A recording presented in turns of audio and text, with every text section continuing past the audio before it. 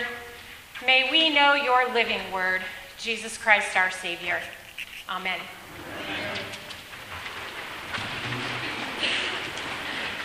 Good morning. Good morning. Thank you all so much for the warm welcome that you have given me here in the past month. I really look forward to getting to know all of you more as we live out our faith in God together as a community. As we come to know the little things about each other, like what your favorite breakfast is in the community breakfast hour.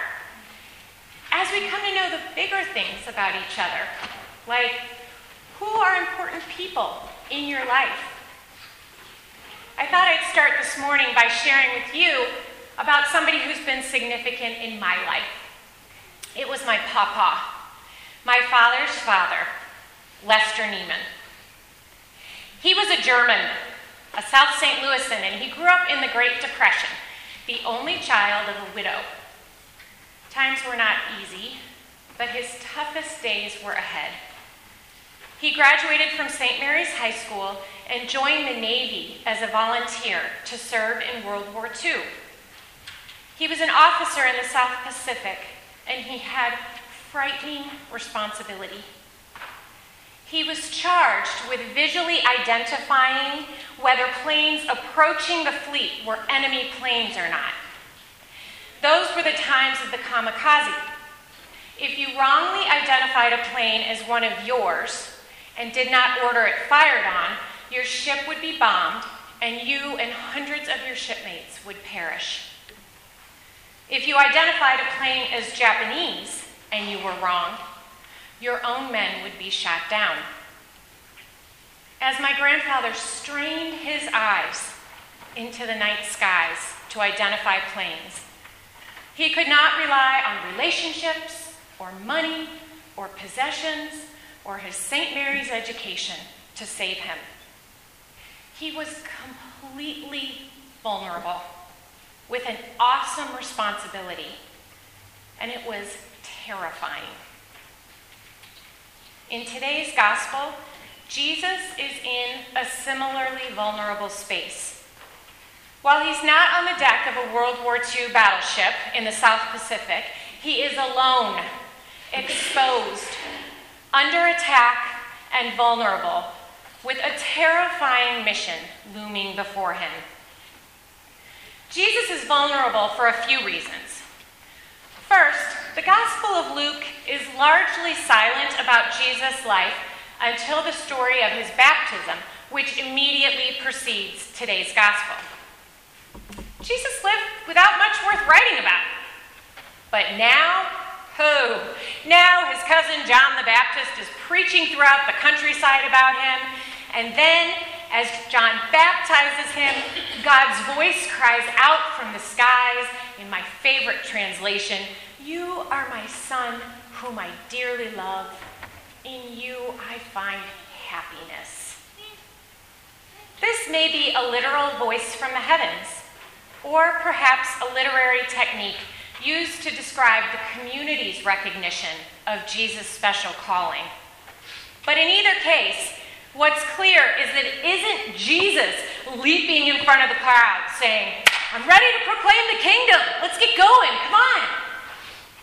No, it's others. It's John, God's very self, the community.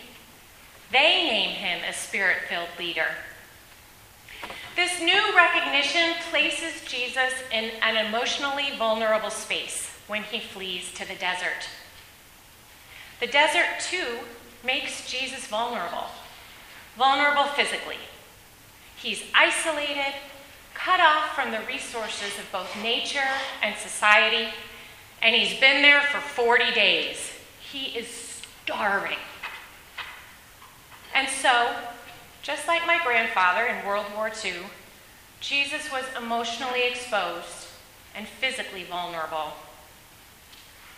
It is into this situation that Jesus meets the devil, not just 3 times, but over and over in 40 days. He wrestles in this time with profound questions that are not unlike the questions that we wrestle with. Should I forget this call to ministry and just think about making my daily bread, my daily living, my quiet life? How should I employ the notoriety and power that I'm gaining in the community?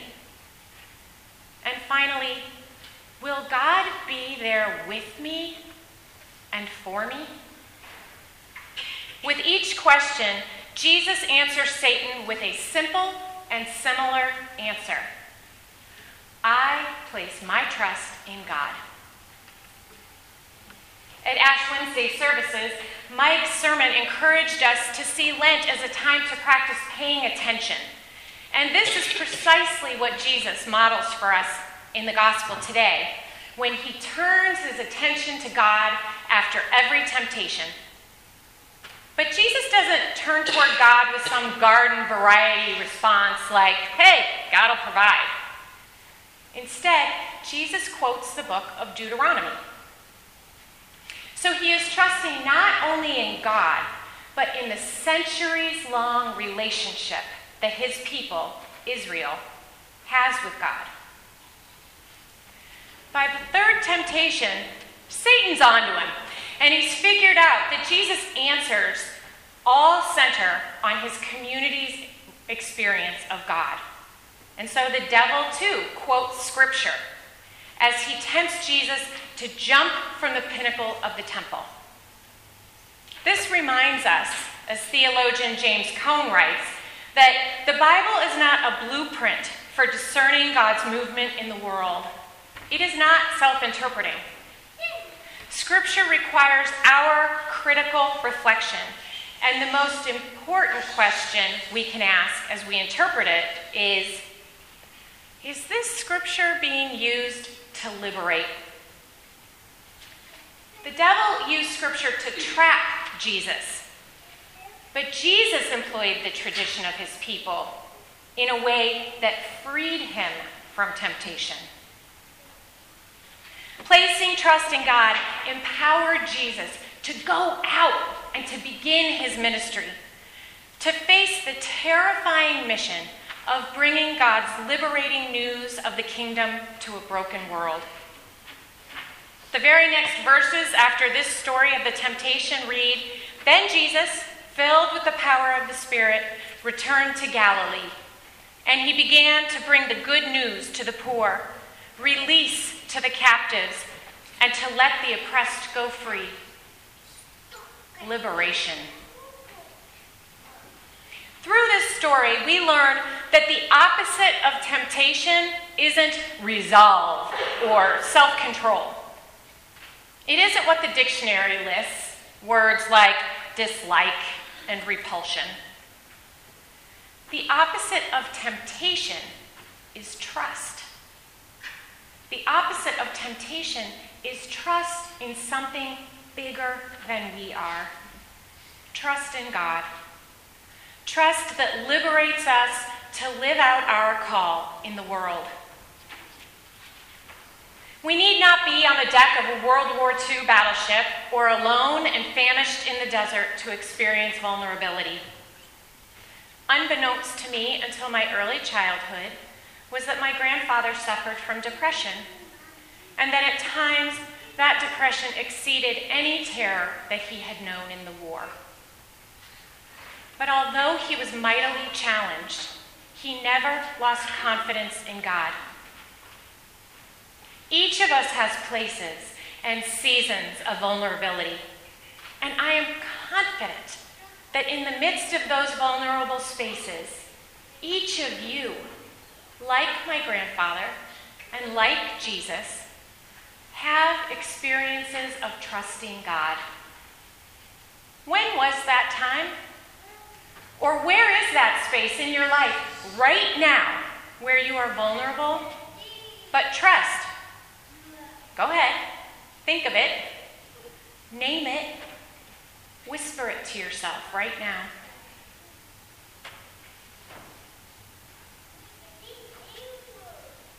But I'm equally as sure that we also have those vulnerable spaces and seasons where we do not trust God. Instead, we rely on our own skills. What is that place for you? Again, think of it. Name it. And whisper it to yourself.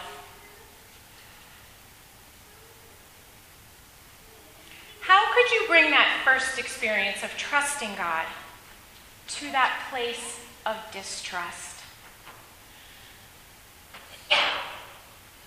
We can cultivate practices that allow us to build trust in God. Jesus showed us one today. We can turn to the communion of believers who have come before us and left us with a written record, written testimony in Scripture and other literature. We can also pray. In her book, Help, Thanks, Wow, author Anne Lamott models a magnificent prayer of trust. She writes, "Hi, God. I'm just a mess, and it's all hopeless. What else is new? I would be sick of me if I were you, but miraculously, you are not. I know that I have no control over other people's lives, and I hate this. Yet I believe that if I accept this and surrender, you will meet me wherever I am. Wow. Can this be true? If so, how's this afternoon? Say 2-ish. Thank you in advance for your company and blessings. You have never once let me down. Amen." This trust prayer acknowledges that we are clueless, but God knows. This prayer does not require turning to page 850 in the Book of Common Prayer. It comes from the moment and from the heart. Another way to cultivate trust is to examine the tiny, seemingly mindless things that surround you each day. For example, how many times a day do you enter in a password? Into phones, email, house alarms. What do those numbers and words say about where you place your trust? If you changed some of them so that hundreds of small moments a day told you and reminded you to trust in God, what would that be like? In Liturgy of the Ordinary, Sacred Practices in Everyday Life, author Tish Harrison Warren explores attending to God in the daily routine of life. In Warren's vision, losing our keys, sitting in traffic, answering emails, making our bed, all become invitations to turn our attention to God. We cultivate attention, which breeds relationship and trust, so that when temptation comes and it asks, "Can you really count on God? Are you sure?" we can meet that temptation with its opposite, trust, and answer with a firm yes, I am sure. A yes that propels us into the world to live our mission. Amen. Amen.